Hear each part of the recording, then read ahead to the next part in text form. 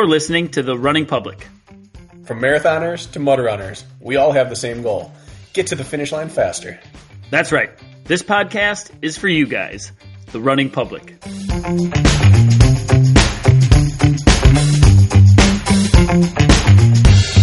This is The Running Public's Training Tuesday. Training Tuesday is where we talk about training only. One topic, we dive deep, we explore it completely. It's training, it's Tuesday. Training Tuesday. Tuesday. Bracken, you look like you're, I wouldn't say back from the dead, but back from the dead. How you feeling? I would say today I turned the corner. Yesterday I was rounding the corner. Today I'm turning the corner. I don't know if there's a difference. Sure. You were approaching the corner yesterday. I thought yesterday for the first time, I think I might be getting over this. And then today I woke up and I like my first morning breath and you swallow and like everything in my throat didn't hurt. Nothing hurt in my throat today. If I push on it on the left side, I still have pain in my throat. Like stuff's swollen in there. But no pain in my nose, in my head, in my throat. Just the fatigue's still there. But even that's lessened. I'm not a zombie anymore. Good. Yeah, the first thing when we hopped on today is when we were chatting with Callie Schweikart last week, your eyes had this like gloss to them that they typically don't have. And I knew you were plowing through. You were, trashed up on Dayquil and you were pushing through. And now you're like, you got this radiance about you today. So I'm optimistic for you this upcoming weekend. Thank you. I ran 65 minutes this morning. Felt pretty good. Didn't cough once during the run. Blew my nose about 1 million times, but that's to be expected. That's why you keep your roll of toilet paper on your Nordic track. I farmer blow wherever I am. Even indoors? Well, I have a towel. I'll farmer blow into that, and then, which is gross still, and sometimes indoors, let's be honest. Then I mix my towels up, and I wipe my face with that. And so, it's all yours. It's all yours. That's true. You want to hear something, not that I'm really condoning that the listeners should do this, but I want to play a little game with you, Bracken, real quick. Would you like to play a game? Nothing too weird or anything. So, from time to time, I like to do these like stupid workouts that are really almost look pointless on paper. They're like grindy and dumb. And some would say, they lack, I don't know, reasoning, we will call it. Well, I did one of those on Saturday. My shins have been a little sore from ramping up mileage, which is normal, nothing of concern. So I decided I wanted a longer grindy session on the bike, the assault bike. And so I did one of my famous burpee ladders. Mm-hmm. And it was 100 calories on the assault bike, 100 burpees. 90 calories on the assault bike, 90 burpees. And I did the ladder all the way down to 10 and 10 for time. So I have 3 questions for you. And by the way, if any of you are out there and injured and want to try this, it's 550 burpees and 550 calories. You can also trade it out and go 1 mile, 100 burpees, 0.9 miles, 90 burpees. You could do it in a run format. But I want you to, 1, guess my time. And I worked at like an RP of 8.5. Okay? Kirk, this is scary close to workouts I've been doing called Leg Builder for myself and for other athletes. But I start at 10 and go up to 100. Oh, you go the other way. That's worse. And sometimes it's lunges. Sometimes it's burpee broad jumps. Sometimes it's, it's mostly those two. But then sometimes fan bike, sometimes rower, sometimes ski, sometimes vertical feet. But we're on the same page here. I like this. I'll tell you what. Before my first breakout season, breakout in quotes, where I had 3 top 5s in the U.S. Nationals, top 6s, I did this stuff when I was injured. I was doing these, like, I can't go for a long run, so I'm going to find another way to go 90 minutes on the weekends and mix it up. And anyways, and then I had a great season, so I'm kind of going back to some of my roots, learning from my past. So 3 questions are, how long do you think it took me? And then I am sore beyond belief in 2 places in my body. Okay. And so I want you to guess the time. I'll give you a buffer of 5 minutes either way, and then Price is Right rules. And then the 2 places I'm super sore. Right. I'm going to say. And if you looked at my Strava, don't play. I haven't. Okay. I haven't been on. I haven't even. I have a Strava dump coming soon off my watch. Okay. I've got like 2 weeks of Strava, so I'm going to say it was. I did a 16-mile long run the day before at a steady rate, and then did this to follow. So there was a little fatigue, but I was like still working pretty good. I'm going to say 84 minutes. 84. Yeah. I was like 82.12. Okay. 82, nice, or 82.20. Look at you. You swear on everything. You weren't Strava stalking. I put an 80-minute cap on these workouts for people. And their goal is that eventually one day they can finish the whole workout. Well, you also lost because I said Price is Right rules, but I'll give it to you because you're pretty damn close. All right. And by the way, anybody out there, if you feel like just putting yourself through absolute hell, give it a try. Let me know how it goes. Okay, and where do you think I'm sore? Which this surprised me. It surprised you. Maybe that changes things. I would be sore hamstring insertion point and inner groin, and then pec delt area. But I'm going to say intercostals. Ooh, okay. Good. Intercostals, for those of you who don't know, is those muscles that you can't really see inside of your core there. Not the sexy 8-pack, but those that they do the real work inside of that core. Slightly sore, but not one of them. Okay. But it is actually sore. Okay. I am the most sore in my erectors, my back, all the way from my tailbone up to my shoulder blades, all the way up. I mean, sore to like the touch if you poked me. So my back, right along my spine on both sides. And then I would not have expected this. My forearms are blown out. Were you pulling like crazy on that? No, it's from I think I was cushioning each burpee with like an eccentric from my fingertips touching the ground. It's a hardwood floor that I was doing these on. So I think I was eccentric, like very cautiously flopping on the ground every time. My forearms are so blown out all the way up to my elbow. I've never experienced this before from burpees. So I figured this is a losing battle for you, and I was right. But those are the two places I'm super sore. Wow. Forearms. I was way off. Okay on the time. It's way off on the soreness. Yeah.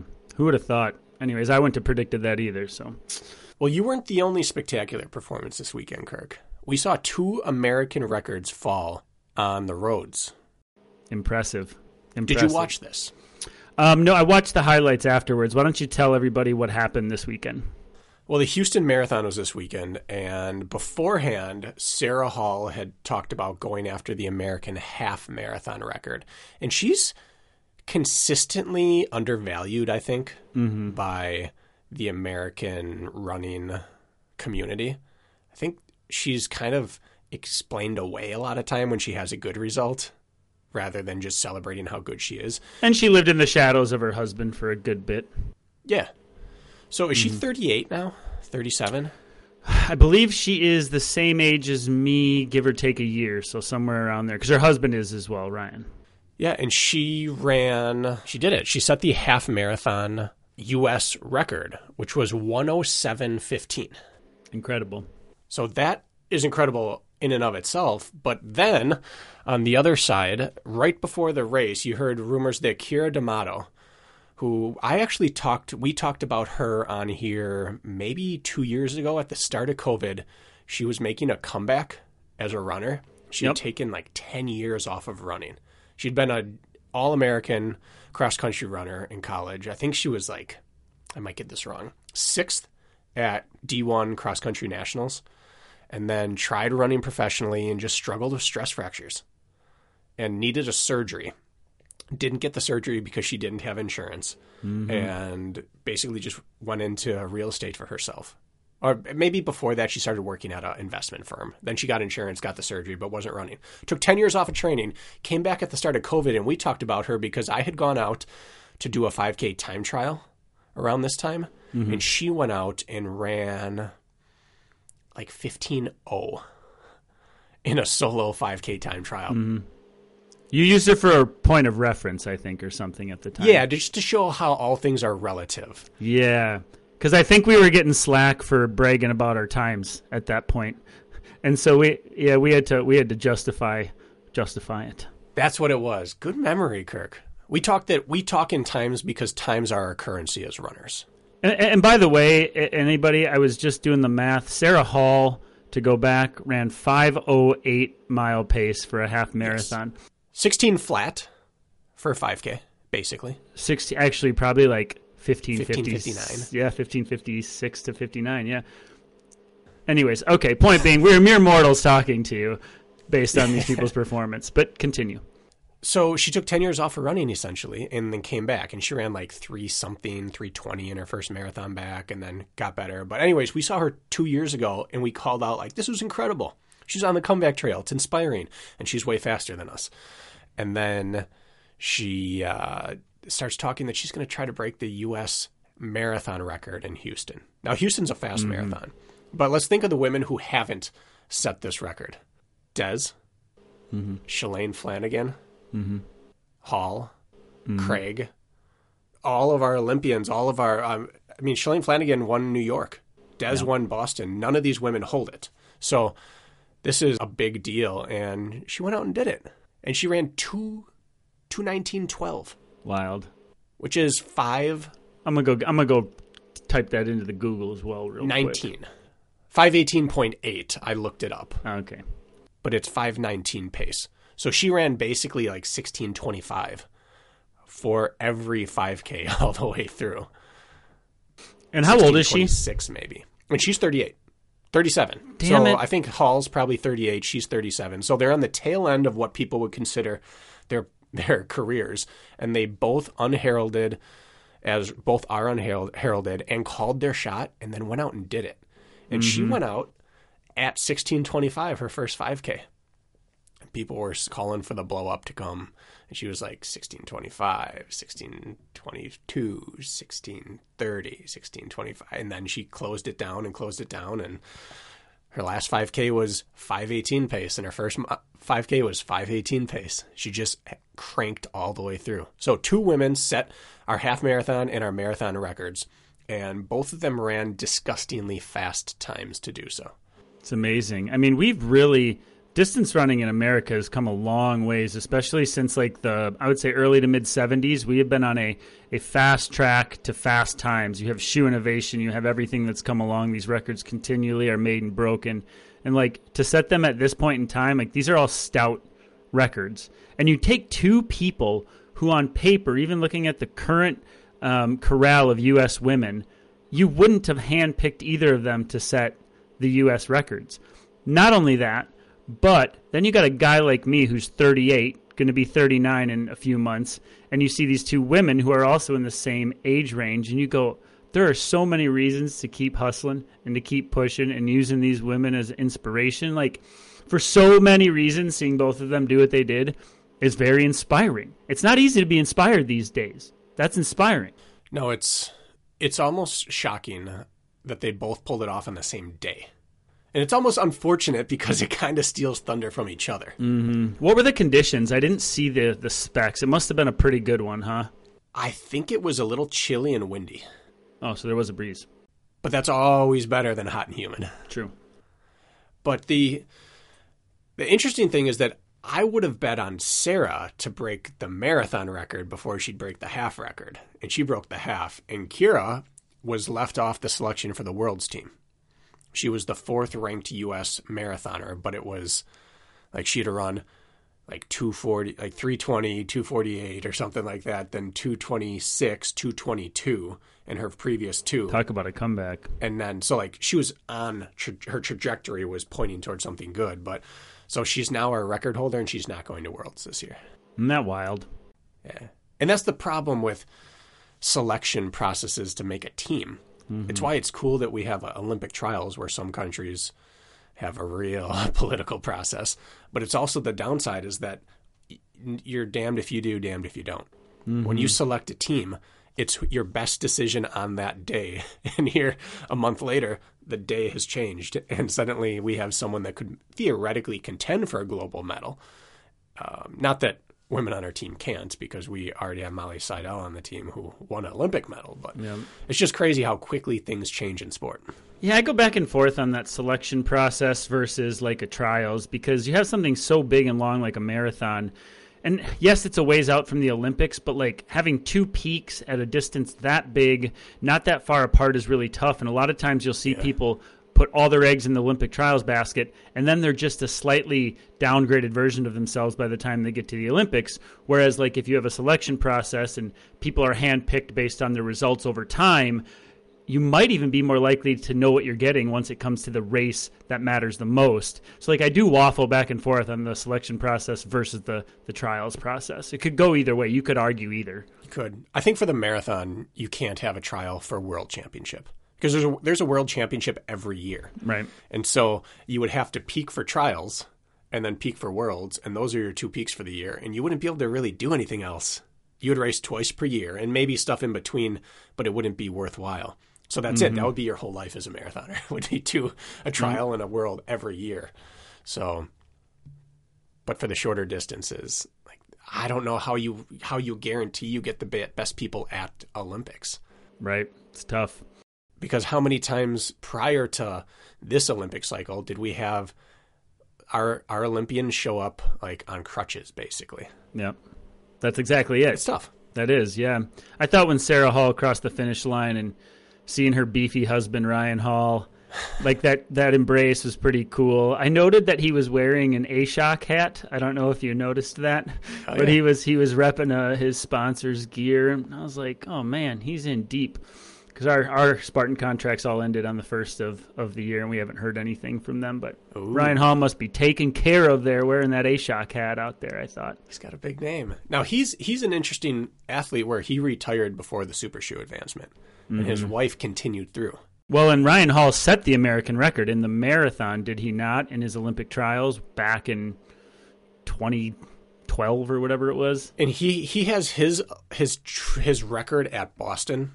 But Boston it was a wind-aided course that day, and I believe Boston's point-to-point, so I don't know if he ran 2:04 or something, but it didn't count, but it does. Is that what it was? Yeah. But he did that. His half marathon 59 and change, and his marathon 2:04, he ran in the A6 Hyperspeed, which were my first true racing flats. I loved them. They're fantastic, but they are not marathon shoes by today's standards. And he even talked about it the other day. But he said, what do you think I could run if I did 59 minutes in these shoes? What would I run these days in super shoes? Oh, man. And that's a valid question. Mm-hmm. You want to know what my first road flat was? You're a shoe guy, so you'll probably know it. Can I try guessing? Yeah, you can. I'm going to say the Mayfly. It was an Adidas. Oh, I don't know then. The Adidas Cubado. It was like 4.5 ounces. It was the lightest one that had come out at the time, yeah. Wow. Burned through that baby. Got them at discount at the outlet store. It's a good find. Down at Campbell University, we were sponsored by ASICS, and so they gave us the Hyperspeed. And I wore that baby for everything. All my interval work, all my road races. Loved it. We had a Brooks sponsorship at Oshkosh, believe it or not. We got free Brooks shoes and stuff, but I didn't like mine, so I just wore them around. Which was a bummer at that time. Now they're much better. Nowadays, Brooks has improved. Yep. But yeah, so you said... So we want to dive into a listener question, Bracken, to kick off today's episode before we get into the heart of things today. Yeah, our question of the week comes from Eric McIntyre. By the way, this might be something we're doing moving forward. If you can't tell, we might be creating a little more structure over here at the Running Public. So hang on to your butts, folks. Yeah. And I believe you work with him. Yeah, Eric's been an athlete of mine over a year and a half, maybe now. And he just had a sweet 5K PR on base training. So, Eric, fist bump. Oh, look at that. Yep. Well, he said, I'd message Kirk directly, but this feels like it could be a Bracken question as well. Oh. So I'm sorry that your athlete's cheating on you with me, but I assume this is about shoes. Doing me dirty. What is your opinion on running shoes? On shoes. Not just what's my opinion on shoes, but the brand On. Like the On Cloud? Like that? The On Cloud. Yeah. Specifically their trail line. All right. It's a 2-part question. I'm going to stop it there. Kirk, have you ever run an On? No, but I work in a gym, and I see them on every single 20 or 30-something's female's feet in the gym. Really? Absolutely. They're everywhere. Now, I have never run in them. And also, Eric, I'm not upset you cheated on me with that question. Valid to direct that at Bracken. So, floor's probably yours. So my relationship with On goes back a few years, Kirk. Of course it does. To the beginning. When I first tried on shoes was in Colorado when I was getting beaten up by the mountains out there. I couldn't descend without just taking a massive beating, and I couldn't get back home on my runs without descending. So I went to the store, and I think I've told this before, I walked out of there with Hocus, the Clifton one and the Challenger one, and that's what I ran in for a while until I could till I could descend. But it came down to that and on. Because I put the Hoka on and I'd never felt such cushion before. And such like a cradle built in there. I felt like I could just sprint down a mountain in these. But the on, it was the first time I felt energy return.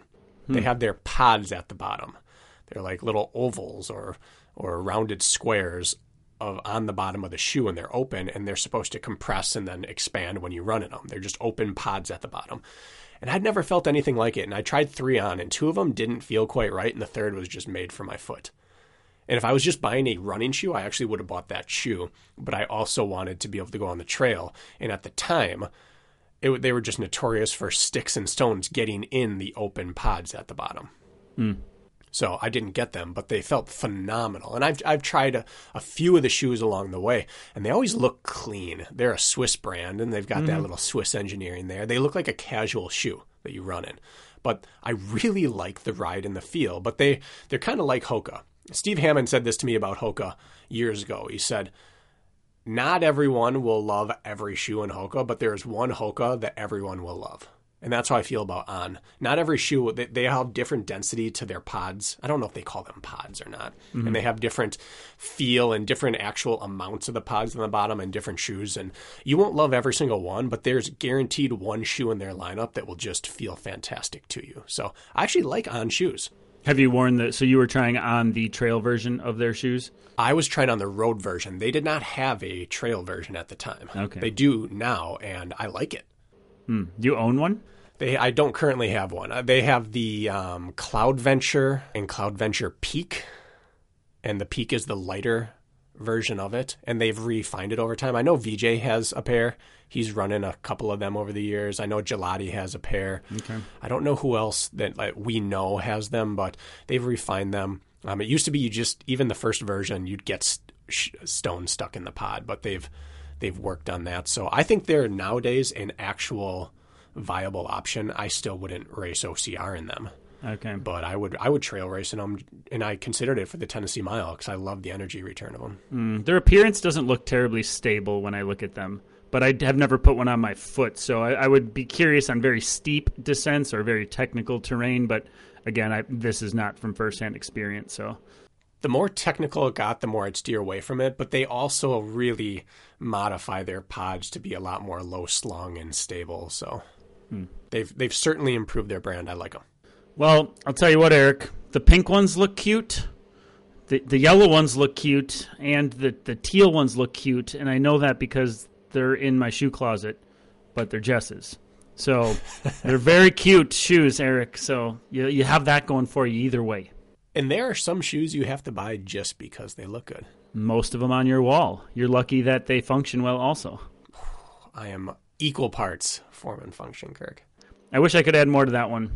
You want to jive in? You got a little more you want to add there? He has second part of this. Okay. Might as well get it. Yep. For an ultra, what capacity hydration pack would you recommend? I have the Salomon 5 liter. I'm assuming it's the Sense 5, unless he has one of the old S Labs.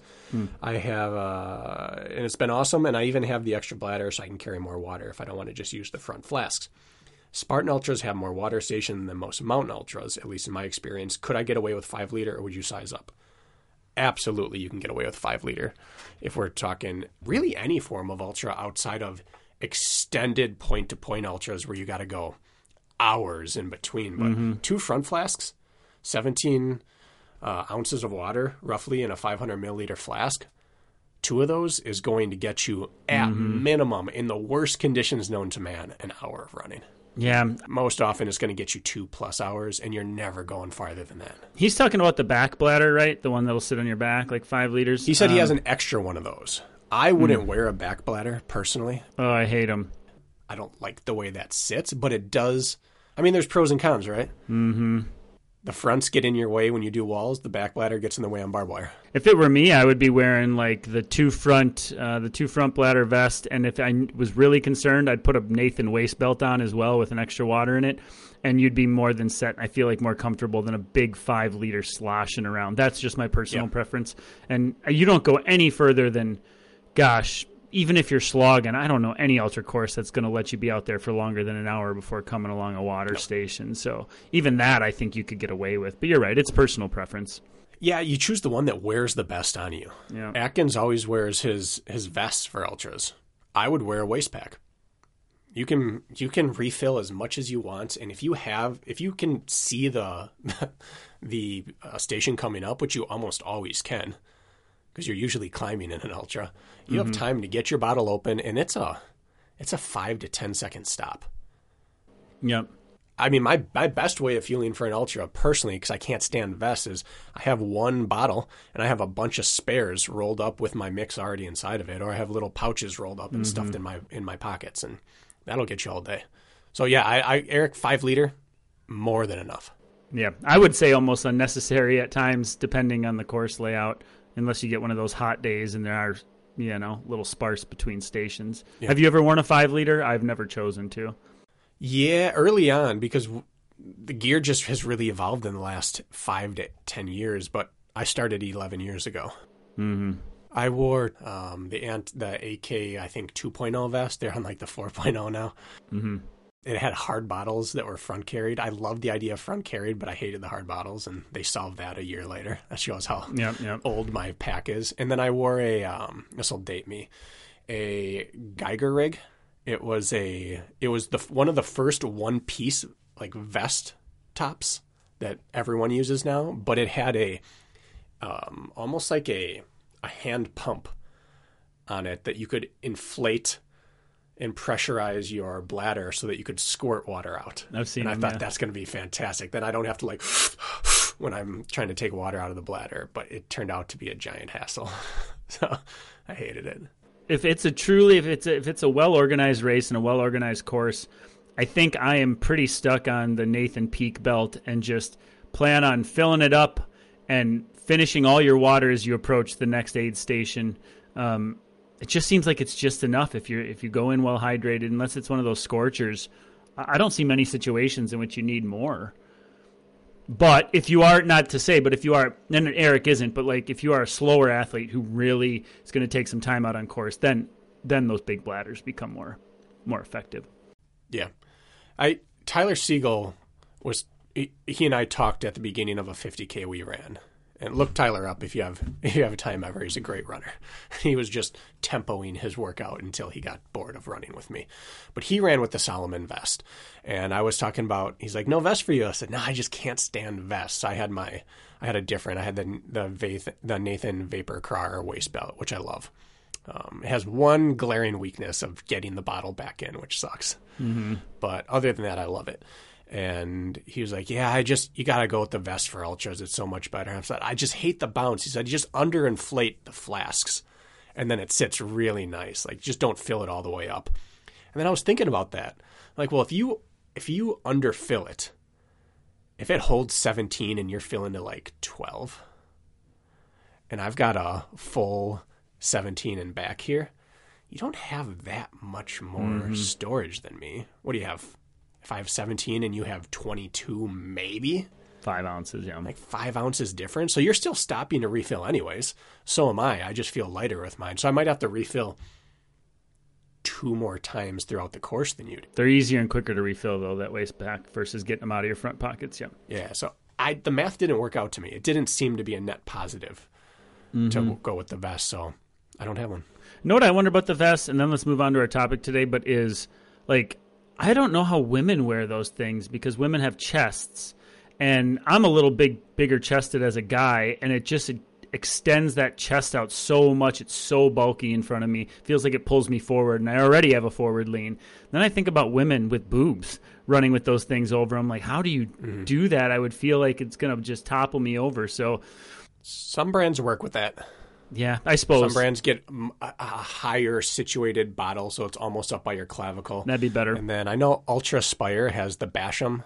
Amanda Basham, she's an athlete that they sponsor. They have the Basham vest that she designed, and it's a full vest, but it holds like a 20 to 25 ounce flatter bottle in the back. Oh, nice. Like that. It sits on the lumbar area. Mm-hmm. So there are brands that have tried to work with this. I want to say Ultra Spire is good at it.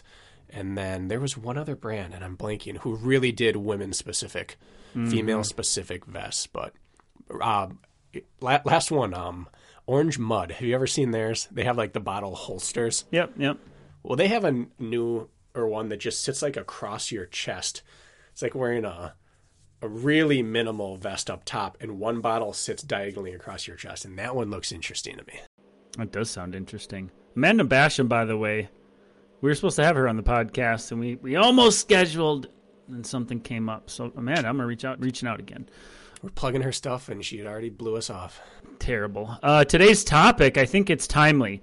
Because either race dates have been scheduled, whether you're a road or a trail racer. If you're an OCR athlete, a lot of the races have been put on the calendar. Last week we talked about the Spartan US, or the Elite North American Series, and then the US or North American Age Group Series. And then most of the races have all either opened up registration across the Trail Nation board or road races. Anyways, now that we kind of know what the year looks like, it's kind of time to talk about how to plan your racing year. What's the way to go about it? Not just close your eyes and pick, of course. So we've never chatted about this on the podcast, I don't believe. No, and you told me this morning you wanted to talk about this, so you don't know what I did this weekend. But this is what I did this weekend. I had no idea. There's a lot of football on, and I sat there with my laptop, and I just went over and over and over the different races, scheduled all out, every race I could possibly want to do this year. Relooked at all the goals I'd written down with Rich Ryan, reprioritized any goals I might have now based off new information we have, and then came up with a plan of attack for how I train for this calendar year. And I wrapped that up last night at 7 p.m. So, Kirk, this is fresh in my mind. This is like this being in sync thing. I think because we're at 2 years, Brack, and I think we just get each other. We start to finish each other's meals. Oh, look at that. We would love to finish each other's meals. All right. So I think I want to start with this conversation is looking at I guess I look at scheduling your season by pillars, we'll call it, looking at big picture first, and then kind of narrowing it down and shaving off the fat, and then going specifics with how you pick along the way. So I thought we could talk generality first, how we should look at the year as a whole, and then sort of periodize after that. How's that sound, Bracken? That was first step I had to do this weekend, Kirk. Look at the year as a whole. Look at the year as a whole. So I'll start this thing off with saying I really have two main things that I look at when it comes to scheduling your year out, and I recommend this to most of my athletes who I've had this conversation with recently. But there's two main things that I think you should look at if you really give a shit about performance. Now, you have those years where hey, I'm just getting into trail racing, or I'm just getting into OCR, and I just want exposure. And that means you might race a little too much but learn a lot. I'm going to take that off the plate for right now. This is I want to show up and perform well. And I think the best way to go about it is to look at two things. The first is that we don't want to race too much, which we've preached on here to no end. I think when you look at the scope of your year, you should look at racing roughly no more often than once every 4 weeks, and you may be able to string together a small patch where you do a few back-to-back or every other week, maybe once or twice throughout the year, if it's well thought out. But as a rule of thumb, you're looking at once a month at most if you can.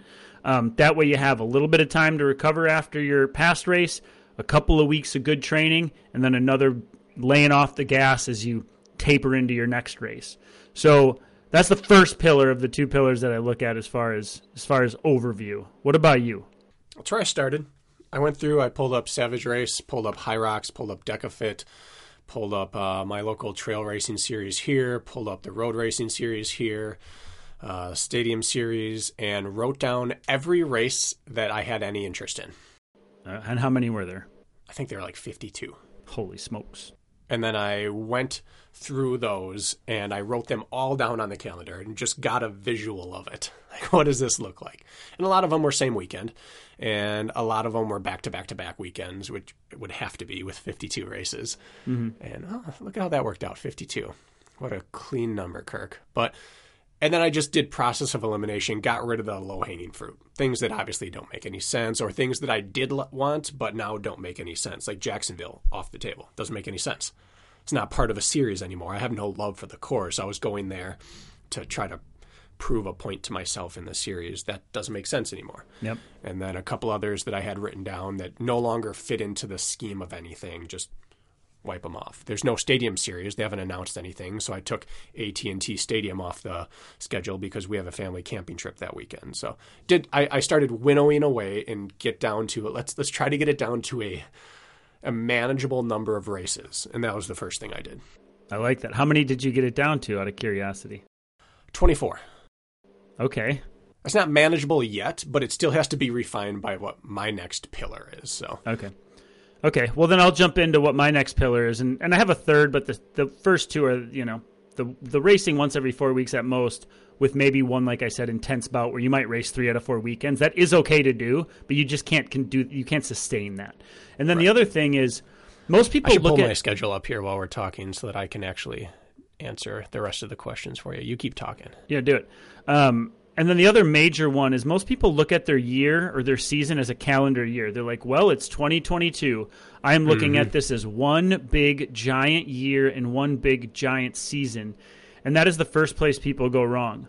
An entire year is way too long to be up and training and trying to peak for 12 straight months or even 9 straight months or even 6 straight months. It's absolutely impossible. So what I tell my athletes to do is you need to break your year. And again, Bracken may not agree with me. This is my own opinion here. This has not been discussed. But you need to break your year up into two seasons. You need to find a time in the middle of your calendar year to take a mid-year reset and base that off of your racing schedule. Plan to peak twice, meaning peak for an A race and maybe sometime between May and June, July. Take a reset, and then pick another big one to peak in later in the year. Because if you take that mid-year reset, you are going to perform much better later in the year versus just slowly fizzle out. And, that slow death of tired legs and nowhere to go with your fitness. So break up your calendar year into 2 seasons. Find a stop and start point, middle of the year that makes sense for you, and plan on a recovery week in the middle of the year. It's the first 2 things I tell people to look at before they start making their schedule. How do you feel about that last one? I guess that's not one of my core pillars, but it's a part of my process that naturally occurs later. Okay. Because I don't structure 2 big builds. But I have a natural pause point built into there once I see my schedule. Like this looks here. All right, here's where I'm taking a down point, and probably here I'll take a mini down point, and then I structure around that. So I actually decide my races first. Which is okay, yeah, totally. And then I choose where do I have to, pay the piper. So do you always pay the piper you'll pick a point every calendar year, even mid-year, to take a bit of a reset, no matter what, or no? I put them on there. Like I have always a shaded out week following a certain event that this is my planned break. But life's so unpredictable that I don't schedule my whole year around that because I might have had a rolled ankle 2 weeks prior to that and taken 10 days off. So yeah, I do put them in there. And I usually have 3. Okay. But I don't take 10, 20 days off. It's usually a big down week. So, and I would say 50% of the time do I end up sticking to those weeks. Well, right. The other times I have surgery. Hopefully never again. Yeah, you're right. But you have to start somewhere, right? You have to at least lay something out. Shit happens and stuff changes all the time. Like you said, you get injured, family stuff comes up, you miss races, who knows? So but you got to start. You have to start somewhere, right? So yeah, those are the starting point. Because a lot of people look at the schedule and it's overwhelming, and they don't have rhyme or reason to why or when they're scheduling their races. That sounds fun, or that looks good, or that one's close to me. And pretty soon they have this haphazard schedule where it's really kind of a death sentence for your fitness, but slowly as the season goes on. And so just looking at those, you have to, like I said, you have to have some sort of principles when you do this, and those are my 2. Yeah. What about you? What else you got? What do you start with? The next thing I do is so I have it down to 17 races. So I had it down to 24. I had 52, then got down to 24 just by getting rid of races that really don't make sense, and maybe push them to next year or whatever that's going to be.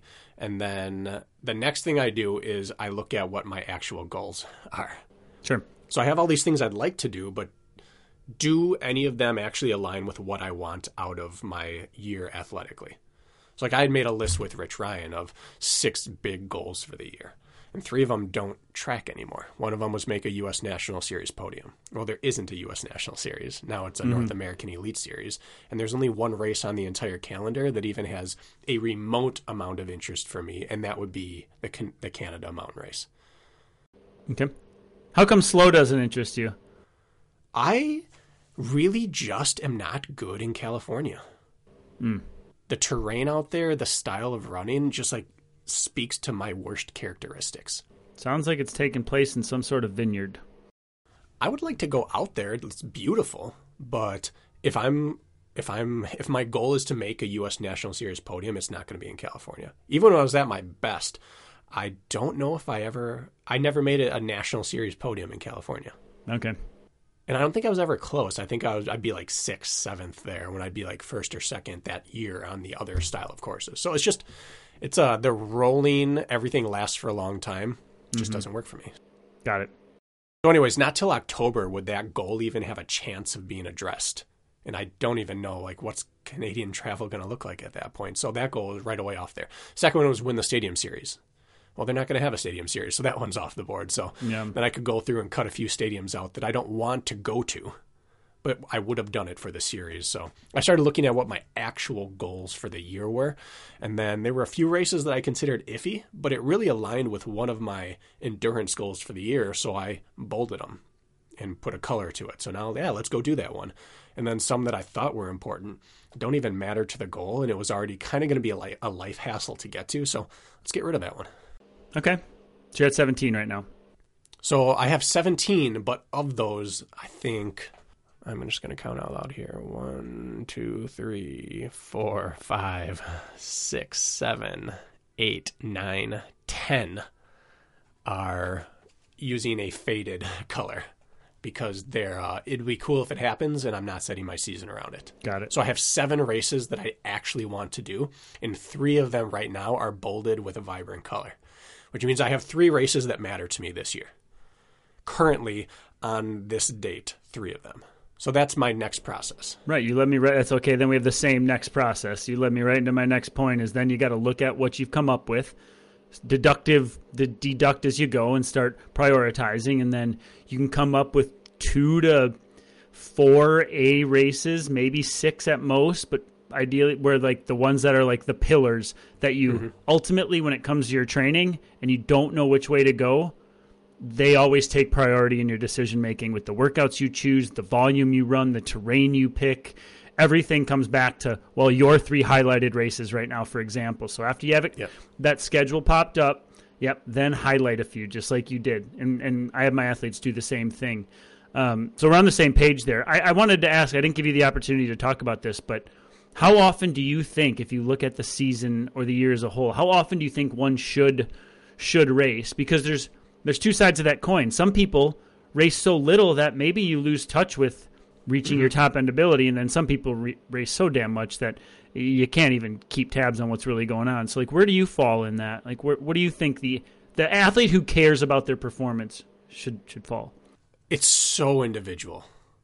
I can't even make a blanket statement, the athlete who cares, because we've had world champions who care who race 30 times in a year.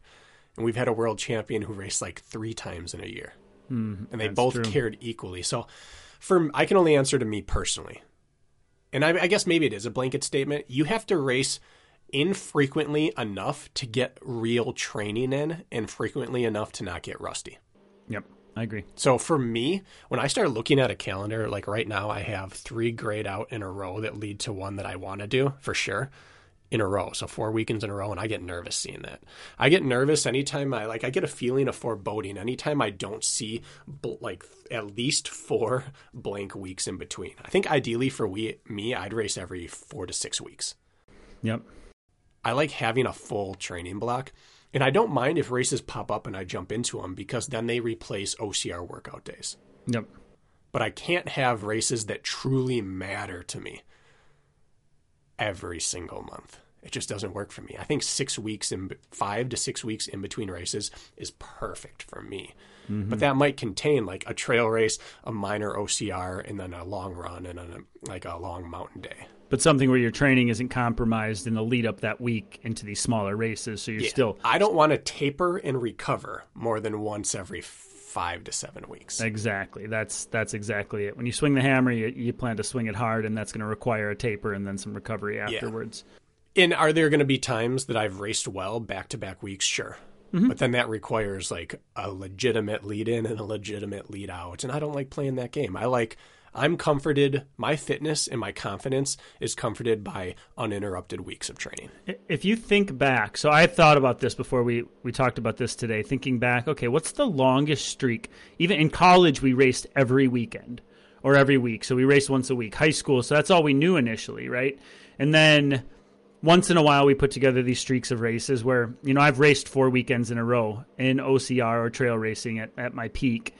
And the longest I've made it through all of those, through high school, through college, through OCR, through adult life, I've made it 3 weekends in a row racing well and being happy with my performances for 3. I've never made it further than that. And again, we could race for up to 10 weeks straight in college. And I'd either lay an egg or be like, it's just not there today, or like I'd have an off day. But 3 weeks is the longest I've made it in a row before I need a serious reset. And a serious reset could mean like a full recovery week, a full 2-3 weeks of training again before I race well again. So 3 weeks is my longest, and that's with everything going perfectly. What is yours? Can you think back? 2. Okay. I don't think I've ever PR'd more than 2 weeks in a row. Yeah. And for me, like, it's very mental, I believe.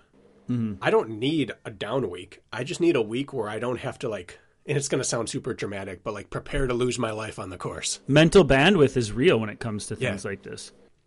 Because I believe that you have to, the preparation for a race digs into your mental reserves. 100%. And I don't want to make it seem like we're warriors or we're soldiers, because we're not. But you have to have the mindset of whatever it takes on this race, no matter how miserable it gets. Like when I'm at my best, I'm willing to endure anything. And I think most people at their best it's, hey, I'm in it. Whatever's going to happen, I'm prepared for. And if you black out, you black out. Like that's... Yeah. I haven't always had that, but when I'm at my best, I'm there. And that takes some of your mental reserves to get up for that. And there's only so many times you can get up for it. A lot of times we talk about there's only so much like mental pain you can take in a year, but I think there's only so many efforts you can get up for and be prepared to do so, even if you don't end up needing to do it. There are some races where I was ready to, quote unquote, die out there. Mm-hmm. That's not truly it, but you're ready to go out there and thrash yourself, and you didn't have to. But it still requires like some aftercare to get away from it and not have to get up to get to that mental place again. And there's only twice in a row can I do that before I need to. Like I can go right back to hard training. I just can't expect myself to be ready to be in that place again. Yeah. And maybe I got lucky with 3 in a row, but a lot of times it's stopped at 2 for sure. And that means even like for me, it means, sure, I have a great race and then I have another great race the next weekend. And then the third weekend, I go out for like a quality day on my own, and I'm empty. My legs are gone that whole following week. Rent always pays due, as you like to say, or comes due, and it's like it always happens. So, but you can get away with it, but then eventually, it'll catch up with you. So, you've realized that. Even in college, like I would get in rhythms, but it would last for like a week or two. Like I'd realize like I'm just going to PR for a little bit here. That's cool. Yep. Like at the conference meet, I remember one year I got in there and I realized I'm going to PR every race I run this weekend. Like I'm just dialed in. But by the end of the weekend, I'd run 3 races, hit 3 PRs, made it to finals, nailed it, PR'd again. And it's like, man, I cannot race again for a couple of weeks because like it just takes a lot out of you. I miss those weekends. Those are some fun weekends, Bracken. What do you think? So let's shift then to the next thing, which I think we should talk about. And this is the I want to do everything person, which means, you know what? I want to race road 5Ks, but I have a half Ironman also on my schedule this year. I want to run High Rocks, but I also have a Spartan Ultra I'd like to do. You have all these things that are so polar opposites in a sense, like at least from the 10,000-foot view. And if you're going to attempt to periodize a year, like one, do you believe it matters that you can go from a 5K road race to a mountain ultra within the same month? Or do you believe that you really need to start like splitting hairs here with your decision-making process, like how a season should build in that regard? What do you think? Well, I am a believer that you can be a jack of all trades, but I think you have to admit that you will be a master of one. I don't think it's master of none. I think it's master of one. Mm-hmm. Like you still have your natural skill set that you're going to be best at. But I think we also have to admit that we are not Ryan Atkins or Chris Roglowski or John Albin who can win at all of them without addressing maybe any of them in training other than the one thing that they're currently doing. So like, I've personally done these things. I ran a good road mile like 7 or 10 days before my trail 50K because they're complementary skills in a weird way for me. But I think it's identifying which one do I have to train for to be able to still do the other one. Yeah. So I like to tell people we can race anything you want, but you have to choose which ones you expect to be really good at and which ones you expect to do the best that you can do at. Yep. And I think that's an important mindset shift from I'm going to do great at all of them to I'm going to do great at this. And it's going to be cool to see how well I can do this one in conjunction with the rest of the training I'm doing. 100%. I believe that you have enough, you can do it all if the puzzle pieces are moved correctly. I do have like if you're going to make decisions based on something, I'm a big proponent of allowing shorter and faster races before longer, grindier ones, but I am very much not a fan of being like having a long, grindy race and then following up in close weeks, something shorter and faster and more intense. Yes. So this sounds like you're on the same page. So like if you're going to look at a schedule shift, it's just shorter, stingy efforts set you up to be much more comfortable in long, grindy ones. But what happens is when you race a long, grindy race and then try to go out and run a fast Spartan sprint course, that pain is much more intense than you're used to, and that turnover isn't quite back yet. So I'm a big proponent of shorter, faster stuff before a long, grindy effort for sure on the schedule. But the opposite of that, I steer clear of as best I can. Because typically you're going to set yourself up to have a really rough go at those shorter races following a really long one. Yeah. And short, nasty stuff stings, but it's superficial. Yeah. Like it's over and you're recovered in 72 hours at max and you're fine.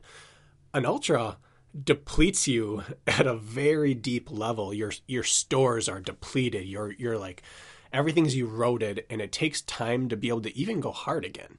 100%. Like if I had to run a 1 mile race and a 100 mile race, I would race an all out mile the day before a 100 mile race if I had to. And I don't know how much it would compromise my 100 mile race. Exactly. It might, if I was going to cramp, I might just cramp a little earlier. But if I had to run the 100 mile race, I don't know if I'd want to try to run a mile PR for like 5 or 6 weeks after the 100 at a minimum. It is a one-way tunnel. Yep. Yeah. It's like, let's say you have an ultra or a 50K trail race or even like a half marathon on the roads. If you have a 5K that pops up the weekend before that excites you, or a shorter Spartan race, like green light, go ahead. That's a nice tapering effort before going into the one that really matters. But again, if you had a half marathon or a ultra the week or two before the Spartan sprint, you're just setting yourself up to be disappointed with your results. So I'm glad we agree on that. You gave me that advice this year. You said, go run City Field. It's going to be over in 20 to 30 minutes, and it's going to make that 6-hour ultra sting a little less. Yeah, before the Tennessee Mile. It's true. And you had and your body felt pretty good in the Tennessee Mile, didn't it? Yeah. Came together. Couldn't have done it the other order. Oh, that'd be terrible. So this leads me into my final pillar for building a season. Sure. Which is, for the vast majority of athletes, aerobic engine wins out. So you have to train to the longer event and skill work to the shorter event. Yep. If you want to do an ultra and a 5K, you want to do that all, that's great. But you have to build your engine for your most demanding event and use your little skill work, your supplemental work, to be ready for a mile or a 5K. But you cannot build a 5K engine and try to use skill work to get you ready for a 6, an 8, a 10-hour event. It's not, for most people, it's not going to translate that way. Some people who are extremely good naturally at endurance will need to spend a good amount of time working speed to get anything out of their running. But most people, you can always race down, but it is really tough to race up in distance. And we've said that many times on here. Yep, you make a great point. I'm glad you brought that up because I would have left it out. But we had this question in the Running Public Facebook group not too long ago where somebody said, I have some beasts on the plan, I have some sprints and supers, and they said, I don't know. On the Running Public training plan, we basically prescribe 3 durations for every workout based on your goal races. And the answer to his question was, I don't know which distance to pick for each day because I want to do all these different races of different distances. And the answer was the longer race always sets precedence and should be the pillar for your decision making.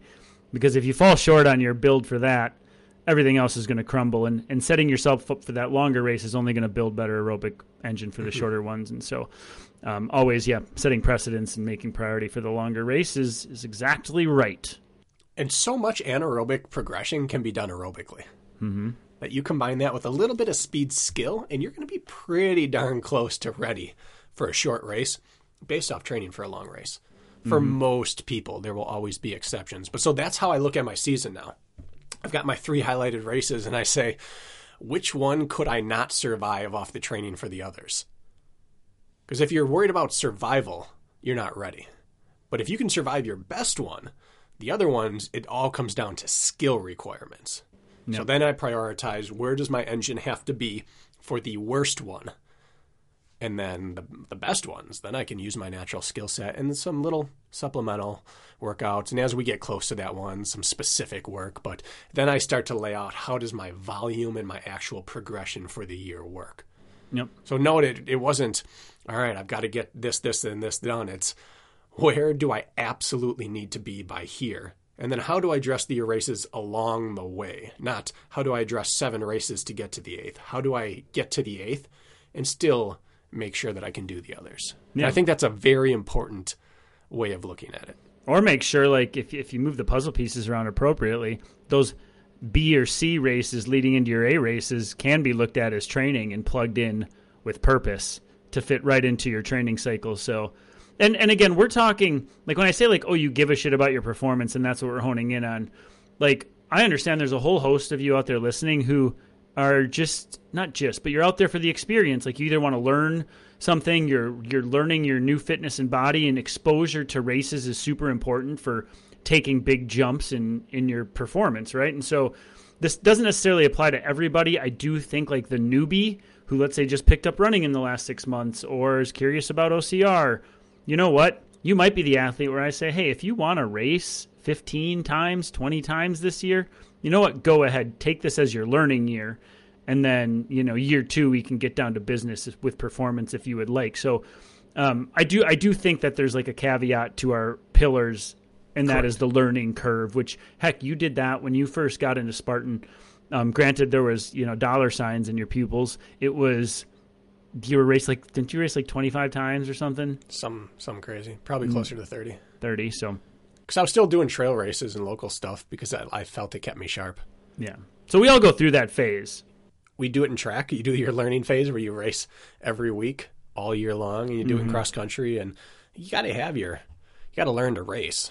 Yeah. So if you're one of those people, just know, like, hey, it's okay. Like, you're not an idiot for racing a bunch. It might actually be the smart decision to do so. And then you can somewhat ignore the principles we're talking about. So should we recap, or do you have one more you want to toss out there? I just want to drive it home with this. The last race on my calendar currently, there's one shaded after it that could happen, is a shorter race. Okay. It's one of the shorter races I'll do. And it's arguably my most important race. So if it's going to be a 20-minute or less race, if I've dedicated my whole year to that race, one big mistake people would have is I've just got to work on my speed this year. I just got to work on my speed. Mm-hmm. But at the end of the day, what's 20 minutes of work?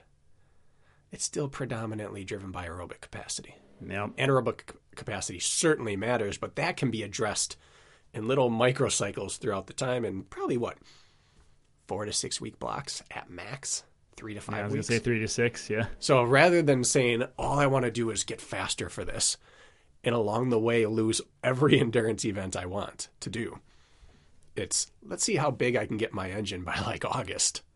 And then we can start sharpening down if need be. But you can always sharpen down quickly and it builds upon what you have, but you can't expand up quickly because you're not building. You're just really developing resistance to impact if you expand volume quickly, but you're not building any sort of usable engine piece if you try to sharpen up.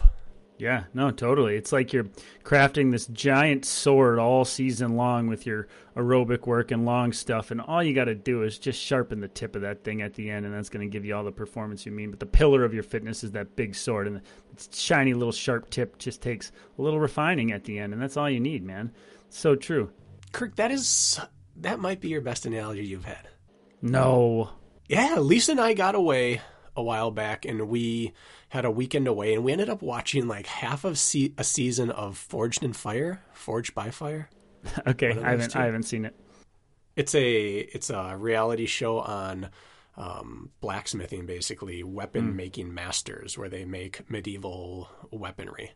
And it's fascinating. They always start with this giant, dull lump of metal or steel. And all of their work, like 90% of their time, is spent shaping and hardening and making sure that every piece of it is hammered through and refined and dense and compacted and dense and dense and dense and dense and dense with no weaknesses. And it doesn't even begin to look like a blade until like the last day or two they work on it. And then suddenly it's this brutal, sharp killing machine at the end. But all the work was done making it to the point where now we can actually think about sharpening. And I love that. That's exactly how you have to build your running, Kirk. There we go. I don't even watch that weird show. It was weird, and it was engaging. It sucked us in. Got it. So to recap, now this is just my opinion again, is I think, racing less often than more is always a good thing for performance because you need to taper in and then recover and then have some training time on your hands. Again, it's my philosophy to plan in a break every year, not like one break a year at the end of the year, but plan in basically 2 cycles per year. Bracken, it sounds like you're a little more loose with the way you do that, but you do plan in downtime. You can't push for, even 6 months straight you can't push for, in my opinion. You're going to have some downtime in there, so make sure you plan that accordingly. Your A races always take priority, and they're the master of your decisions when it comes to training, interval sessions, quality days, terrain choice, skill work. They always take precedence over your B races. And then I think that's really it, if you really want to dumb it down. Right? And then train to the hardest event. And sharpen down from there. Yeah. So I just see, I don't know about you, but I feel like my athletes' schedules have started to roll in now, and you're starting to put the puzzle pieces together in your brain as to how you want to program for them. And so it's a top of mind for me. Clearly it's top of mind for you. I haven't done it yet. Now I have not done mine yet. I'm trying to figure out what the heart wants right now. Yeah, me too. Here's what I've settled on, Kirk. I will know everything I need to know about my year in terms of direction and what I'm truly going to do by July 31st. Okay. By that point, I'll have raced a stadium, a road mile, a super, potentially a beast, and a decafit. Where are we going to cross paths this year, if at all, Bracken? We have not really raced each other because you calf strain in Jacksonville, and that would be it. When are we going to toe the line? Well, I'm not sure. But the point is that by July 31st, I will have all the information on myself as an athlete and mentally as an athlete, physically and mentally, to know what I'm going after in the second half. Okay. Because there's 2 potential routes for the second half of my year for what I really focus on. And by July 31st, I will know how this entire rebuild has gone and what my skill set's pointing me towards. And then I think at that point, we'll know where we're going to cross paths. Okay. All right. Are you for sure going to the Abominable Snow Race in a week and a half? Is it a week and a half? I believe so. Make that 18 races, Kirk. So I'm contemplating coming down for that just to see you and have some fun. I'm also contemplating just going to SoCal on a whim just to go play. And I'm also contemplating training all the way through until slow in March. Oh, sorry. That's what I thought you were meaning. Yeah, I fully support slow. Yeah, slow I think I'll give a crack. And then, but I'm just entertaining just like when you talked about like exposure to racing enough to stay sharp and be ready for the sting, I find value in that for me more than I've realized. And so there's nothing. It's like 50-50. But point being is maybe we could cross paths at Abominable. We could. If we get dumped on with snow, I'll absolutely go. What do you have now? Almost no snow. Oh, we got a bunch here. I can't even trail run because there's just patches of ice and then the rest is clear. Oh.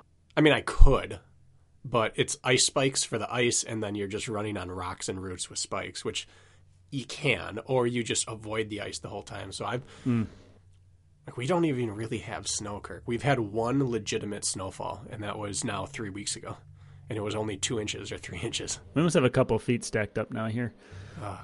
So let's work on wrapping this up. I just want to ask you, because you're coming off of COVID, everybody knows you're racing High Rocks this weekend with Callie, which was our recent guest on Friday. How you feeling? You feel like the body's going to come around and you're ready?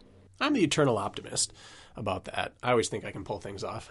But we're going to find out this afternoon. I'm going to do a High Rock specific Metcon with some of the movements I'm going to have to be able to do. So burpee broad jumps, weighted lunges, some hard rowing, and some hard ski erg. Okay. And if I can do that stuff,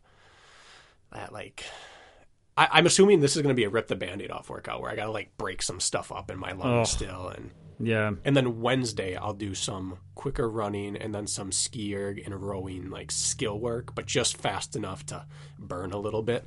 And if I can get through those two, fine. Then, I mean, either way, I'm gonna rev it, but I'll be confident doing so if I can get through these 2 workouts and hopefully like get the bad stuff out of the way now. I find, and we've talked about this before, but when you're sick or coming off of being sick, the short, sharp stuff just hurts so much and you're not ready. Like I can go out and do a long run while I'm sick at like a comfortable effort, but when you get that heart rate up, it does not want to come back down if there's still some virus left in you, some residual. So I think you need to break through some rust. Yeah. I just hope you don't set yourself back, you know. Well, I did Friday, I thought I was turning the corner. And so I did like a 90% 2K row time trial. Eek. How'd it go? Well, during it, I've never done a 2K row. It's been on my so calendar painful for a long time, but I didn't have a rower. And then I got a rower, and I didn't have technique to do it. And I've been working on technique, and then I got COVID. What'd you hit? I'm curious. I went 7:14. Oh, not bad. At about 90%. And then 2 days later, I did 7:04 at about 95%. If you break 7, you're legit. Like you get under 7, that is no easy task. I could go under 7 right now if I thrash myself. When I was rowing a lot in my injured days, I was rowing like twice a week, which I considered a lot in combo. I think I went 6:36 or 6:39, and it was probably the most painful 6.5 minutes of my life. I would rival that over a mile or over anything. It is absolutely terrible. I think I could go about 6:50. Oh, I don't no way I'd break 7. I haven't been on a rower in a while now, but I've been working on my form, and I have long limbs for a runner at least. Yeah. So I made the mistake. Anyways, the point is, the first time I did it, I coughed and felt sick for the next 2 hours. So I wasn't ready, and it probably set me back a couple days. But then 2 days later, I did it, and I was faster. I gave a little more effort, but I didn't have like the, oh shoot, what did I do for the next few hours? Lisa came in that first day. She's like, "Are you okay in there?" I'd been sitting on the toilet for like 30 minutes. Doing what? Just waiting for something to happen. I just felt so terrible. I thought I might as well be here when it hits. You got Dayquil belly plus. I hadn't used any Dayquil. I didn't use it nearly as much as Lisa's story probably made it seem. Oh, okay. Probably used it once a day 4 times. That's not so bad. Anyways, then I made the mistake of texting Hunter. I said, "Hey, what's your 2K PR?" He said 6:07. Oh, that's ridiculous. Like, I'll get out of here. I can't even imagine.